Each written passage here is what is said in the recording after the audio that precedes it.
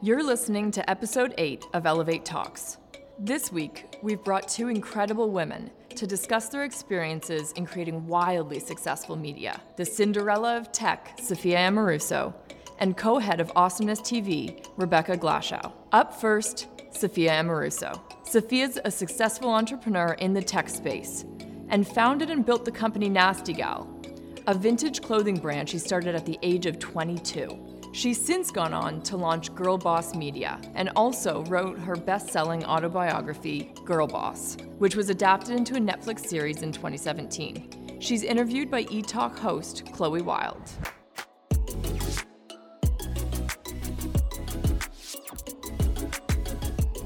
Well, thank you so much for being here. I know you literally got here from LA last night. Yes. So why was it important for you to be here in Toronto with us? Well, I've been to Toronto, I don't know, a couple times, and I love it. I've always loved it. Everybody is so sweet here. And also, I heard Michelle Obama's here, and so Yeah, I I heard said, that too. if they're going to invite me to a conference that Michelle Obama's speaking at, then, you know, I'm good. Right? Yeah. And guys, we're also here for Sophia, right? I like that you say that you've heard that Canadians are nice. I like to think that that stereotype is very accurate, Yeah. that we are polite. Yeah. And it's just called bacon here. It's not called Canadian bacon. Yeah, it's just bacon. I learned that this morning. Yeah, you just ask for bacon, Yeah. they give you delicious meat Yeah. on a plate. Yeah. Girl Boss is such an incredible entity. There's so many layers to it. Can you rewind for us and kind of tell us a story about how Girl Boss was born and why you felt it was needed in society? Yeah. So I was 22 when I started my first company. It's been a full-on slog of 13 years of entrepreneurship for me. It's the only thing I know. And I'm kind of an accidental entrepreneur. You know, I started an eBay store and I had no network and I didn't finish college. And it was, you know, an experience that I think is unique because I just kind of came out of the woodwork and bootstrapped a company to $30 million and investors came in and were like, what? Who does this? Yeah. You know? And from there, you know, the company exploded, hired a lot of people, hired executives, but didn't have people on the outside advising me. People who weren't employed by me or someone who didn't have a stake in the business. And I realized how important community was and how, I guess, I didn't see myself in the business book section. I went to the business book section and I saw, you know, Sheryl Sandberg's Lean In came out a year before Girl Boss. And there were very few millennial women, no one I really related to. And, you know, my story, I think, resonated with women, so many women out there who are using Shopify, which is Canadian. Yes. Okay. But all of these amazing digital tools that Yeah. we have. You know, I had eBay and, MySpace, and now we have, you know, so many ways to start businesses online, and we don't have to be the traditional kind of like MBA entrepreneur to do that. So I wrote Girl Boss 5 years ago in 2014. And it told my story. It told the story of building my first company, Nasty Gal, the explosion, all the things I learned. And you know, it spent 18 weeks on the New York Times bestseller list and sold 500,000 copies. I never ever anticipated that. And I just want to press pause for a second. Can we please give her a round of applause for that? That's amazing.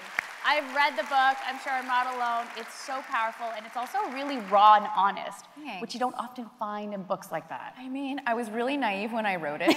And so it's easy to be inspiring when you're like, yeah, everything's like, I'm winning. Check out like all of these, you know, it's like now I'm like, wow, maybe I really need to reread my book and take my own advice. My mom has told me to do that a bunch of times.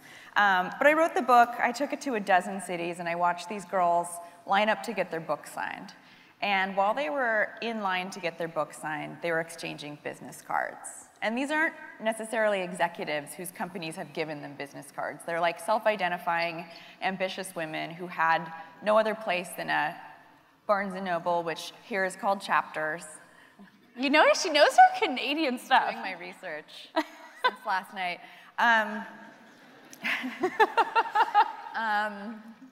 And, you know, watching them network. And it seemed like there was no other place for them for the non-executive woman to find one another, to support one another, to network. And so that was the way Girl Boss was born. I wasn't able to start the company, you know, until 3 years later until, you know, early 2017.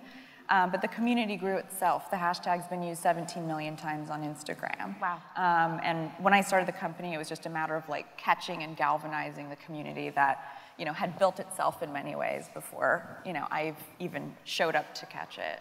Which I think it was an area that was needed. It needed that attention. I mean, if the hashtag's any indication, people want to use it. They want to be proud of being girl bosses. They want to be girl bosses themselves. Yeah. And so you saw that opportunity. You were signing books. You saw these women needing to network, wanting to network. And I know you say, you know, late 2017 or early 2017, but it's 2019, and you have built Girl Boss into this amazing entity that is so multifaceted. I mean, from the podcast to the rallies to the new venture that you're going on with Girl Boss. There's all these different arms, and it feels like every arm points to one thing, and that's building a community and building a network. Yeah. So it wasn't until 2015 that I started the podcast, which still feels really early for podcasts, and that was, you know, I had a couple hours a week to interview. You know, while I was still doing Nasty Gal, Girl Boss wasn't my focus, but I thought if my story is inspiring, the story of so many other women will be just as inspiring. And I had this incredible kind of alumni of women that I had met over, you know, the decade of my having built a business that I was so lucky to know and being able to harness? I was going to say harvest, which is the same You can thing. harvest those relationships. It really is the same thing.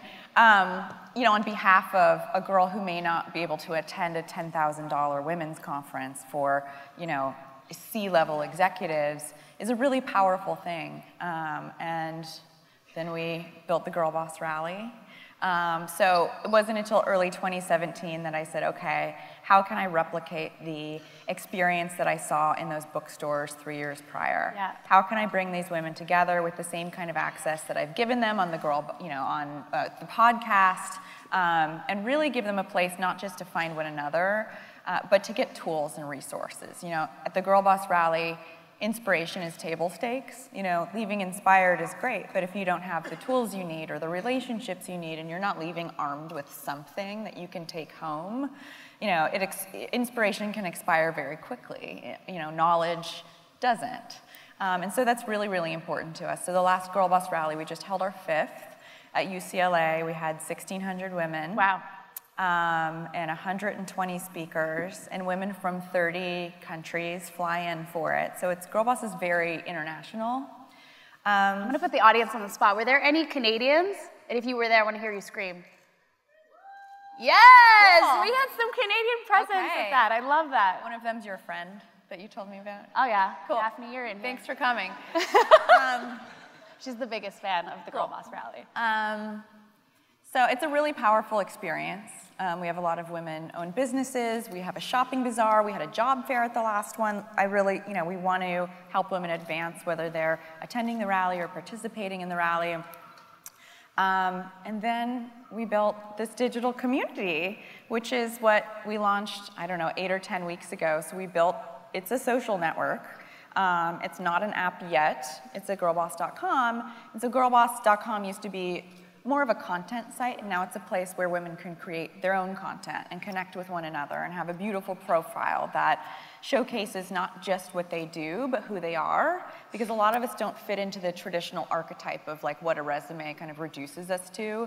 Yeah, it's a really beautiful black and white piece of paper with some text. I'm like unemployable, and like my resume says, I don't even know what. I've had 2 jobs, and so many of us have side hustles or are good at other things, and you know, who we are and what we do in our personal life is becoming something that employers are embracing. And if we are an entrepreneur or a small business owner, you know, I guess we can be on a creative network like Behance, or we can be on LinkedIn, and none of those really serve us completely. So it's a place where a very multifaceted woman who has ambitions beyond possibly her traditional career or has a traditional career can show up and represent herself and connect with other entrepreneurs in ways that replicates the experience at the rally, but can happen 24 hours a day, 365 days a year. And anywhere in the world. Anywhere, well, eventually. Eventually. There's a few Canadians that snuck onto the platform. If you have a US phone number, you can get onto it right now, but we will be launching internationally. Amazing. And I feel like, again, it all ties back to community for the masses, which is, you know, why we're here today. Why is it so important, not only in business, but also in life, to have a supportive community around you? I mean, it's everything. You know, they say something like, if you want to go fast, go alone. If you want to go far, go together. And it's very, very true. I would never have accomplished what I've accomplished without an incredible team behind me, incredible today advisors, women who caught me when the shit hit the fan, right? People who stuck around, who supported me when I thought, you know, it was over and I was like damaged goods and like would never recover from, you know, what was a really difficult time at Nasty Gal. So my experience has been that it's everything. And I mean, literally this morning, getting hair and makeup was sitting in my chair just like asking advice over text message all morning to like 8:30 in the morning, which I'm sure is really annoying, but you know, having the kind of humility you need to say, hey, there's a lot of things I don't know. Being able to augment your experience with the experience of other people who have done it before, who are experts, to be able to have the privilege of building that, right? It takes time.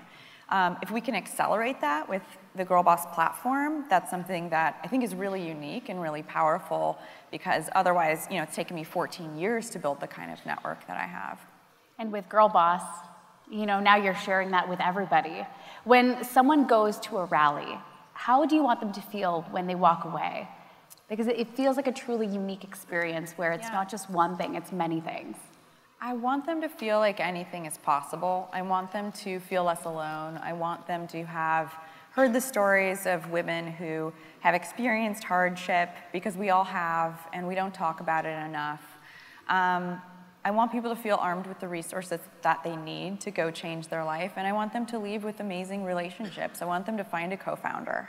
I want them to find a collaborator. I want them to find a friend. And you know, especially for the woman who may be in a more remote area, to come to the rally and meet women who are also entrepreneurs, when in her town she may very well be one of the only women she knows who's an entrepreneur. You know, we're very spoiled on the coasts in the US and in larger cities, but for the rest of us who are in smaller markets, you know, there's even less. Which is why I think digital platforms that connect people will be so powerful.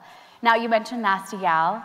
Of course, you know, amazing international fashion cult that you built. Kind of didn't go the way anyone had planned, but you know, here you are with Girl Boss. What did you learn from your time at Nasty Gal that's really top of mind when you go into Girl Boss every day? I think about leadership differently. I think about building culture intentionally. It's something that for even a very small business, you know, we have 26 people, I think about a lot. And with Nasty Gal, culture grew on accident. I had never worked in an office before. The only office I've ever worked in, my name has been on the lease of, it's taken me a long time to understand, you know, what leadership looks like and just day-to-day management even looks like. So making it clear what it is what are our priorities, how we work together, how process works, the level of excellence that I want to drive across the organization, that everybody holds themselves to, giving people objective tools they need so they can go run with them, rather than Sophia would have said this, or you know, it shouldn't be subjective. It's this is what Girl Boss is doing, this is how we do it, and then you can deputize people and they can go run. It's challenging as an entrepreneur not to think that all of my ideas are the best ideas. And battling that every day is a challenge, and I'm often wrong. My gut used to somehow be like gold, and I don't really trust it anymore. I think anxiety will do that. I'm always trying to differentiate between my anxiety and my intuition, and I think it's mostly anxiety, so I try not to act on those feelings because it may not work this time.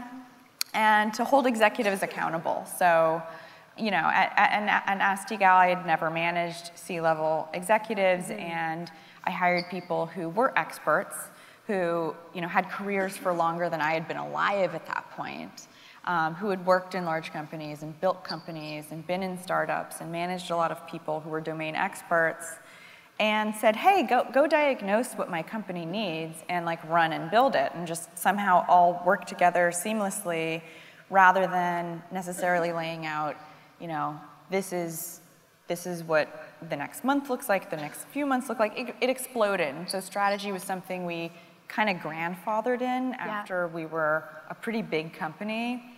And holding executives accountable to executing on that was something I could have done a much better job of. So I guess in a nutshell, I learned a lot. Yeah, it sounds like the biggest takeaway I get from that is having a solid team. Having people that can be thinkers and doers on their own, but also understand the brand ethos of Girl Boss. And then they can support you in your vision and also call you out when maybe it's not the right move, which is a very honest thing to do and a very difficult place to be sometimes. I hope that people do that. There's very rare instances where I pull like rank and say, I really believe that we should go in this other direction. One of those things was that we were going to launch the community as like a fully paid closed community because we wanted it to be super duper high quality, which it is. And I had a conversation with my investors and they said, hey, no one's ever done that. Like, don't make this harder on yourself than it is. Freemium exists for a reason. And at some point, I think we'll have a premium subscription at some point with a lot more resources and access.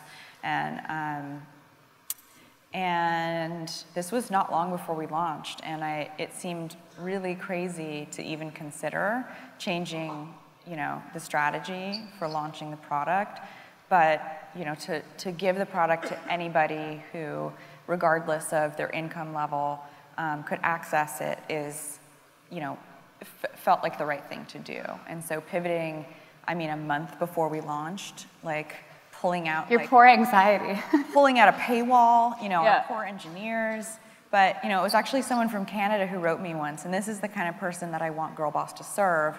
She wrote me and said, hey, I lost my job and I couldn't afford your book, so I checked it out from the library. And I read it, and I got a job, and then I bought your book. That's the girl I want to make sure that we're also including because she's the girl who needs our platform the most. Oh, you're giving me goosebumps. It's giving me goosebumps. I love that. So you've been through a lot of ups, a lot of downs, and I think you're on a serious up right now. But for those who may be going through a difficult time business-wise and kind of need a little piece of advice to keep them going when life gets tough, what kept you driven? What kept you going? Well, I couldn't quit and I couldn't be fired. So there's that. Once you have investors, you're just stuck. I think I'm a little bit of a masochist. I think I have a chip on my shoulder. I feel like I snuck in the back door and totally don't belong in business at all and still feel, I think we all have imposter syndrome to a certain extent, but I've learned that everything's hard. Life is hard, business is hard, and people don't talk about it enough, and we're all living in our own kind of self-created nightmare that we lash ourselves over things every day that nobody else is paying attention to. And I constantly think that the last thing I said was totally weird, and people are just going on their day. They aren't paying as much attention as you think they are. But I'd say there's nowhere to go but to keep going, right? There's no choice. So for me, I got up quickly. I've been recovering from my failures as I've been building, which I think is challenging. Taking time off might have been nice, but Girl Boss was such a clear opportunity, important thing to build, was just, waiting for me to catch it after, 4 months after I left Nasty Gal, which was a lot. And people say that's resilient, but nobody knows how hard that is, and possibly how little resilience I actually feel. So getting up doesn't necessarily mean that you are resilient, but I'd say you just have to keep getting up and getting up and getting up. Just keep swimming. There's nothing else there's really nothing else to do. Yeah. It's the only way you can learn. You can take all of your past learnings into what you do next.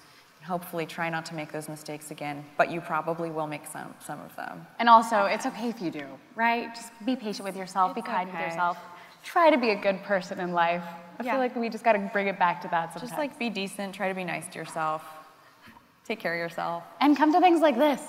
Yeah. Right? These are good for you. Invest in your education. Bettering yourself. Today we're celebrating moonshots. We're celebrating the doers and the thinkers, the people that go out there and go for what they want, dream big, and definitely don't shy away from working hard. What kind of impact do you think community has in that kind of thought process and going big? Yeah. It's hard to think of someone achieving a moonshot alone. I can't even imagine what that would look like. Yeah. So I think community is just like a given if you are going to go after something really big, and being able to have people find, the holes in your thinking. And, for me, I mean, my moonshot is just like having a personal life and like having stability, which is the first time in my life at 35 that I actually crave it. And yeah, so it's, I love that your moonshot is stability and happiness. It seems after the life that I've had, it's like outlandish and How dare you strive for happiness and stability, Sophia? It's not. For some reason, it's not easy. I know. I think it's difficult for many people, but I think to be able to say that out loud and be like, I'm going to strive for stability and happiness, I think that takes a lot of strength and a lot of courage. I just want to be normal, boring. I just want to be boring. I don't know how to tell you this. You are not normal, Sophia. Thanks. Which is the most beautiful compliment I could give anyone, just so we're clear. Trying to be less of a novelty. Well, I tip my hat off to you for your moonshot and for being here and for kicking off Main Stage with everybody in this room. It's a pleasure. For being educated on Canadian bacon, which here we just call bacon. I ate some. You ate some. She likes it. So thank you so much. Thank you all so much for listening. Let's give a big round of applause to Ms. Yeah. Up next is Rebecca Glashow. Rebecca's the co-head of Awesomeness TV, a YouTube channel that grew to a media production company and network, now under Viacom. Rebecca discusses how social media allows viewers to connect better with digital brands, and how those brands can engage better with their viewers. She's interviewed by ET Canada host and reporter, Carlos Bustamante. I know a lot of people might be familiar with the work of Awesomeness, but I'd like you to introduce Awesomeness. Let us know what it is, what you guys do. Absolutely. So Awesomeness is an entertainment brand targeted at Gen Z, primarily girls. We create digital short-form content for social platforms, and we have a TV and film studio. And we partner with brands to help reach that audience. You said primarily girls, but who are the Gen Z audience? What do they look for? So it's, there's been so much talk in the marketplace for years about millennials, and I think a big focus, and meanwhile this giant population has emerged. They are born really after 1995, and I think what's so transformative about Gen Z is they were really born with the internet, so they've never experienced life without it. Connectivity, two-way interactions, social media, on-demand content, this is all the only thing they've ever known. It's also a very diverse population. It's over, I think 49% of this population considers themselves multicultural. It's also very influential in the marketplace. They influence over 97%, and this is US, in the household purchase. They are informed, they have access to information, and they use that certainly to influence what their parents or what their family may buy. They consume media in a way that has never been seen before. And so about 7 years ago when we started this company, we took a look at how this audience and demographic was really consuming content different. I think many people thought they would never watch TV and watch content in the way that we all grew up doing because they were spending all their time on YouTube. And we've really seen that that's not the case at all. They just need to be served an experience in a completely different way, and that's what we've sort of dedicated ourselves to doing over the past 7 years. Right, so let's talk a bit about that, the way that you have served this audience. How does Awesomeness speak to Gen Z? You had just said there was a fear that they weren't going to be watching TV. Well, a TV is a thing, right? That they can watch things on. So how have you been serving them?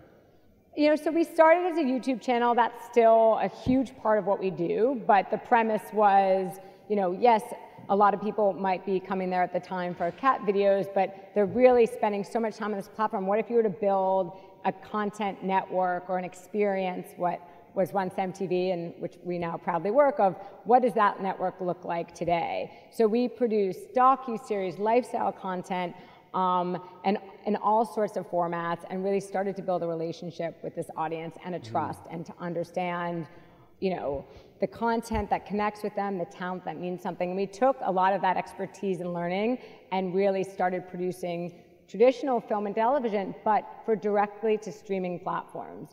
And at the time, Netflix obviously was building, but the cable TV market, especially in the US, was the primary place people were experiencing. And this audience was sort of abandoned there. And we saw this massive white space of, no one's really producing TV and film that represents this specific demographic in how they see themselves, stories that matter, and the challenges that they're facing that are so different, sort of post 9/11, and incredibly, difficult times that were talked about a little bit earlier on the panels. Right. So, it's really authentically talking to them. And so we started producing film and television, and it's been quite successful.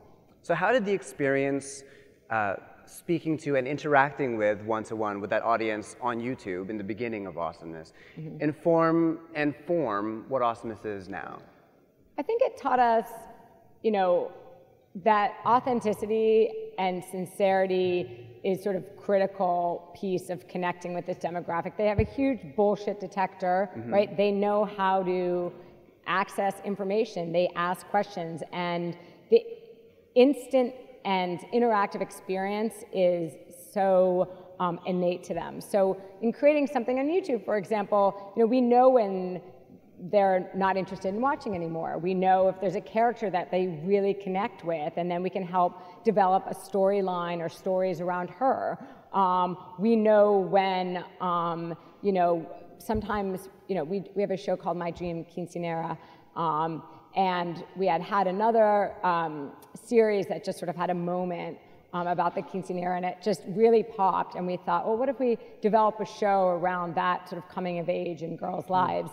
And so we were really able to develop material, see trends, and then the other thing is connect back. I mean, we read all our comments, we write back to all of our fans, and the experience in sort of developing content and building a trust with the audience, I think, has been critical in building the brand for us. It's far from a secret now that the internet and social media has sort of democratized the idea of what it means to be a celebrity, or how we build a celebrity, let's say. So it used to be this idea of the gatekeepers in Hollywood picking someone and putting them out there. Now, we've seen example after example of someone starting off in their bedroom and becoming world famous, right? Yeah. So given that, and wanting to leverage that and maybe work with that talent, what are the upsides of that sort of democratization of celebrity, and are there any downsides or challenges? Well, I think it works both ways. So let's go back to Noah, because he's a cute boy and it's fun to talk about him. But Noah Centineo stars in To All the Boys I Loved Before. He was an actor. He was in The Fosters. He was in a series that we did called Tag, but small, not very well known, very little social following. But as all young talent has now some level of social following.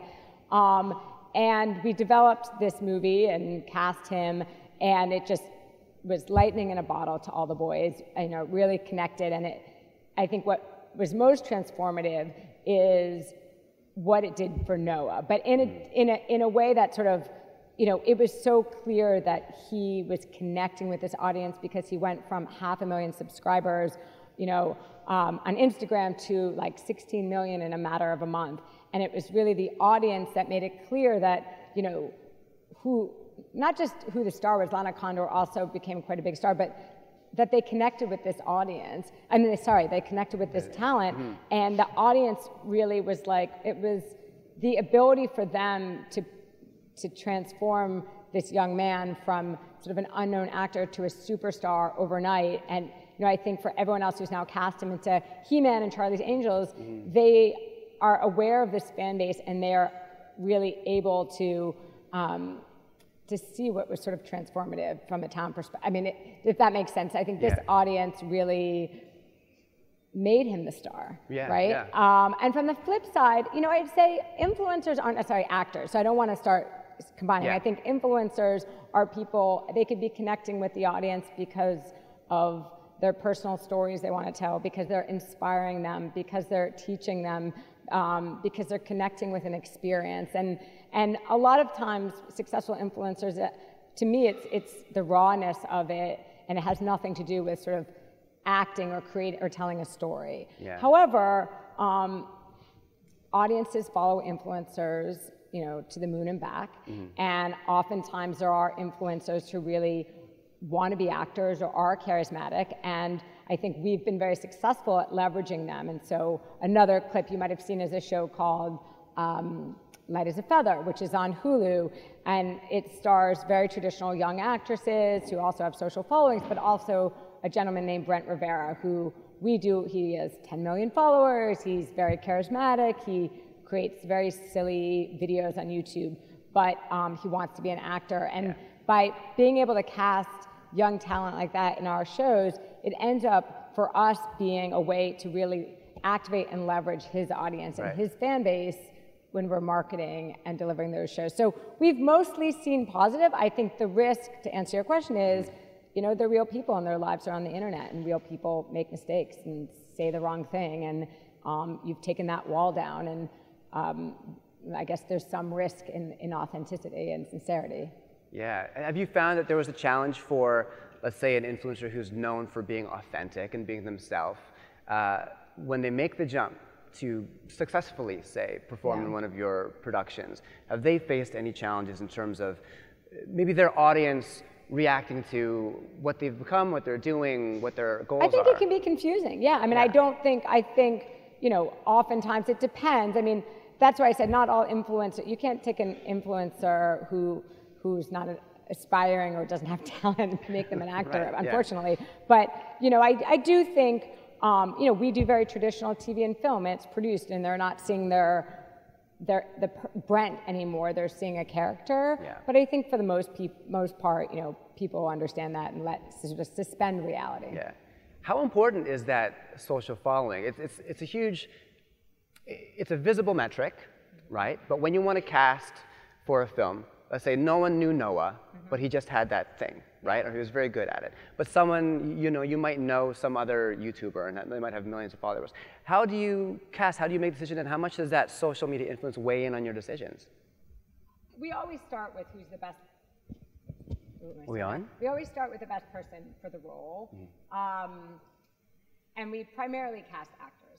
I think it is, to me, the question is, how do we market to an audience that is on YouTube and is on Snapchat and is on TikTok and is on Netflix and maybe, you know, once in a while, you know, watching something on TV. They're everywhere, and how do you break through and how do you connect with them? And so I put it through that lens, which is, we've tried to make the best shows that To All the Boys worked because it was a great book and because Lana Condor was amazing and the chemistry was great and Noah broke out. But it really was about the material that made that successful. But the ability to activate and announce that was a streaming first movie, and to be honest, there was no big push by Netflix when that launched. Nobody knew what it would be. But the marketing that we do, I would say, is very unusual. We only do social marketing, and we only push through social platforms because word of mouth is really what connects with this audience. It's not as much as we love a giant billboard in Times Square. That's not going to make anyone go see a movie or go see a show or click. And so marketing it and creating content around it and using influencers and their audience is all part of the puzzle that we sort of put together to drive and market. But you can't take an influencer, put them in a show, and think they're all going to show up for it, and you shouldn't do that. You know? It's really about thinking through when you're making it, and if you do have somebody who has social following, how do you leverage their audiences? And they could be tiny and they could be giant, but how do you work with them in a bespoke manner? Someone who always does silly prank videos like Brent Rivera isn't then going to post a trailer because nobody goes to him to watch a trailer. And in fact, they're going to be, you know, offended by that experience because that's not what. So if you're going to do something to promote it with Brent, you're going to have to create original content that's in the manner of which he does and the way he speaks with his audience. Otherwise, back to the sincerity part, people will call bullshit and they're not going to watch it and they're going to say they're just shoving this show down my throat. So having all that knowledge of, let's say with Brent, like how he interacts with his audience, and how Awesomeness has interacted one-to-one with their audience over the years, how much of what they say, what the audience says in given comments or messages or whatnot, influences your decisions in terms of programming or who goes on a show or a movie? we have a very traditional studio, and the development process is very traditional. Yeah. However, you know, talent discovery, whether it be in front of the camera, behind the camera, has been to an extent democratized, and your ability to discover younger talent or unproven talent is possible on these platforms. I mean, our Light as a Feather was a digital book, so you can find talent and IP on these platforms and certainly track whether something's buzzing, but we do still start with material that we're passionate about. We don't try to employ tricks to get people there, but we think we know the audience. We think we know the themes that they care about. We think we know it resonates because we create 15 shows a week for YouTube alone, and we post on stories on Instagram every single day, and we are watching and seeing what bubbles up and what topics matter to them and what trends they're following, and it's our job to know this audience. Yeah. So it informs oftentimes when we're thinking about, you know, stories we want to tell, like romance, it may influence, you know, categories or themes we want to pursue, but ultimately it starts with a great idea, a great book, and then we sort of, it goes from there. Yeah. There's been this conversation over the past few years about sort of a generational gap in terms of awareness of, say, celebrities. So how the parents might like Leonardo DiCaprio, and the kids have no idea who that is. Yep. Or how, you know, the kids all love Lily Singh, and the parents like, what's up with all the unicorns? Like, what is? There's that big gap, but do you see that gap shortening now? A lot of people are making that bridge. I mean, I just see the wall coming down. I mean, I think if you look, and it's not just in, you know, TV and film, you see it in so many different industries. When you have an audience that has an expectation of connecting with talent in some way, whether it be on Twitter or whether it be on YouTube, but have some two-way connectivity, even actors, you know, there's a certain expectation to be able to have an interaction there. And I think it's getting harder and harder, I think, to put these people into completely different buckets, meaning to put talent in where this is just someone who's cast in this movie and you'll never know anything about them, and these are influencers. You know, as people start to expect more interactivity with their experiences, it's very hard to, I think, not expect traditional actors or celebrities to start to create and interact, and you've seen that happen. Yeah. I mean, but ultimately, I think the walls come down a little bit because the expectation of this gigantic population is coming into the marketplace, and it's just not known any other way. It's just. So let's talk about how powerful this group is, this Gen Z group. What kind of power they have in the household? You know, we've been talking about the TV and film studio, which is, you know, kind of big flashy part of what we do. YouTube is actually, you know, something we've been doing for 7 years, and creating sort of this dedicated brand has been successful as marketers have now wanted to reach this audience. You saw my colleague Christian Kurtz talk earlier about this demographic and what they care about and how they activate. And you now see a lot of brands really wanting to find a way to connect with this audience, and that's sort of the other house side of our business. And, you know, building those shows on YouTube and building that audience on YouTube has been critical to allow brands to find a very genuine way to connect with this audience. What we've found is even if they don't have money to transact, they're influencing those decisions. And one of the most obvious examples that we always bring about is Royal Caribbean was like, cruises aren't cool, nobody wants to go on cruises anymore, and it's because the teenagers in the home, that's not what they want to do. How can we partner with you to sort of, you know, change the perception in the marketplace? And we created this original series that was, to this day, the #1 show that we had ever done on YouTube, paid or not, called Royal Crush, that was incredibly successful and really changed for Royal Caribbean sort of the perception of the cruises in the marketplace, and they've saw tremendous success after that show. And I'd say it's, how do you this audience is very open to transact and to Right. being influenced if you are straightforward with them. But it's connecting with them through content and in a way that they can experience. And unfortunately, or fortunately, you know, a lot of that is through storytelling and through YouTube. And I think for us, you know, we've just seen that as brands sort of stop worrying about the millennials and start paying attention to this audience, they've seen how critical, it's not just YouTubers who are influential. It's real girls, real boys, everybody in their community can be an influencer ultimately because of the way that they connect with their friends. And in your community, you know, a small business connects with small talent, you know, the real person in that community, it can spread in a way that no amount of, you know, paid advertising can. Yeah. So I think it's just, it's the impact of social connectivity and the influencer, you know, the, sort of in your community to the, you know, to Lilly Singh, Right. Has just changed the marketplace. So for a brand that wants to connect with that audience, with the youth audience, is the bottom line really, you know, be authentic about your message, or as authentic as you can be about your message? You know, we work often with a brand, Invisalign. They've been like a long-term partner. We go to VidCon every year. We do all sorts of experiential with them. And what we've learned with them is ultimately, you know, only work with influencers who are actually using your product. Because then they're going to talk about your product and they're going to wear your product and their fans will trust that message. It is really hard to work with this audience and not have it be real. Yeah. You know, I mean, so I think if you're not sincere, the expectation and their ability to go elsewhere is too great. So certainly that's the lesson we've learned.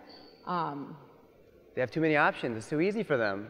And, you know, it's not like when we grew up where, like, your parents told you that, and there's just, like, unless you're going to pick up the encyclopedia that hadn't been reprinted in 15 years, you just had no way, like, your gum's going to never come out of you if you swallow it. Nope, your gum's never coming out of you if you swallow it. That's bullshit. I just learned that. But, you know, how would I have known?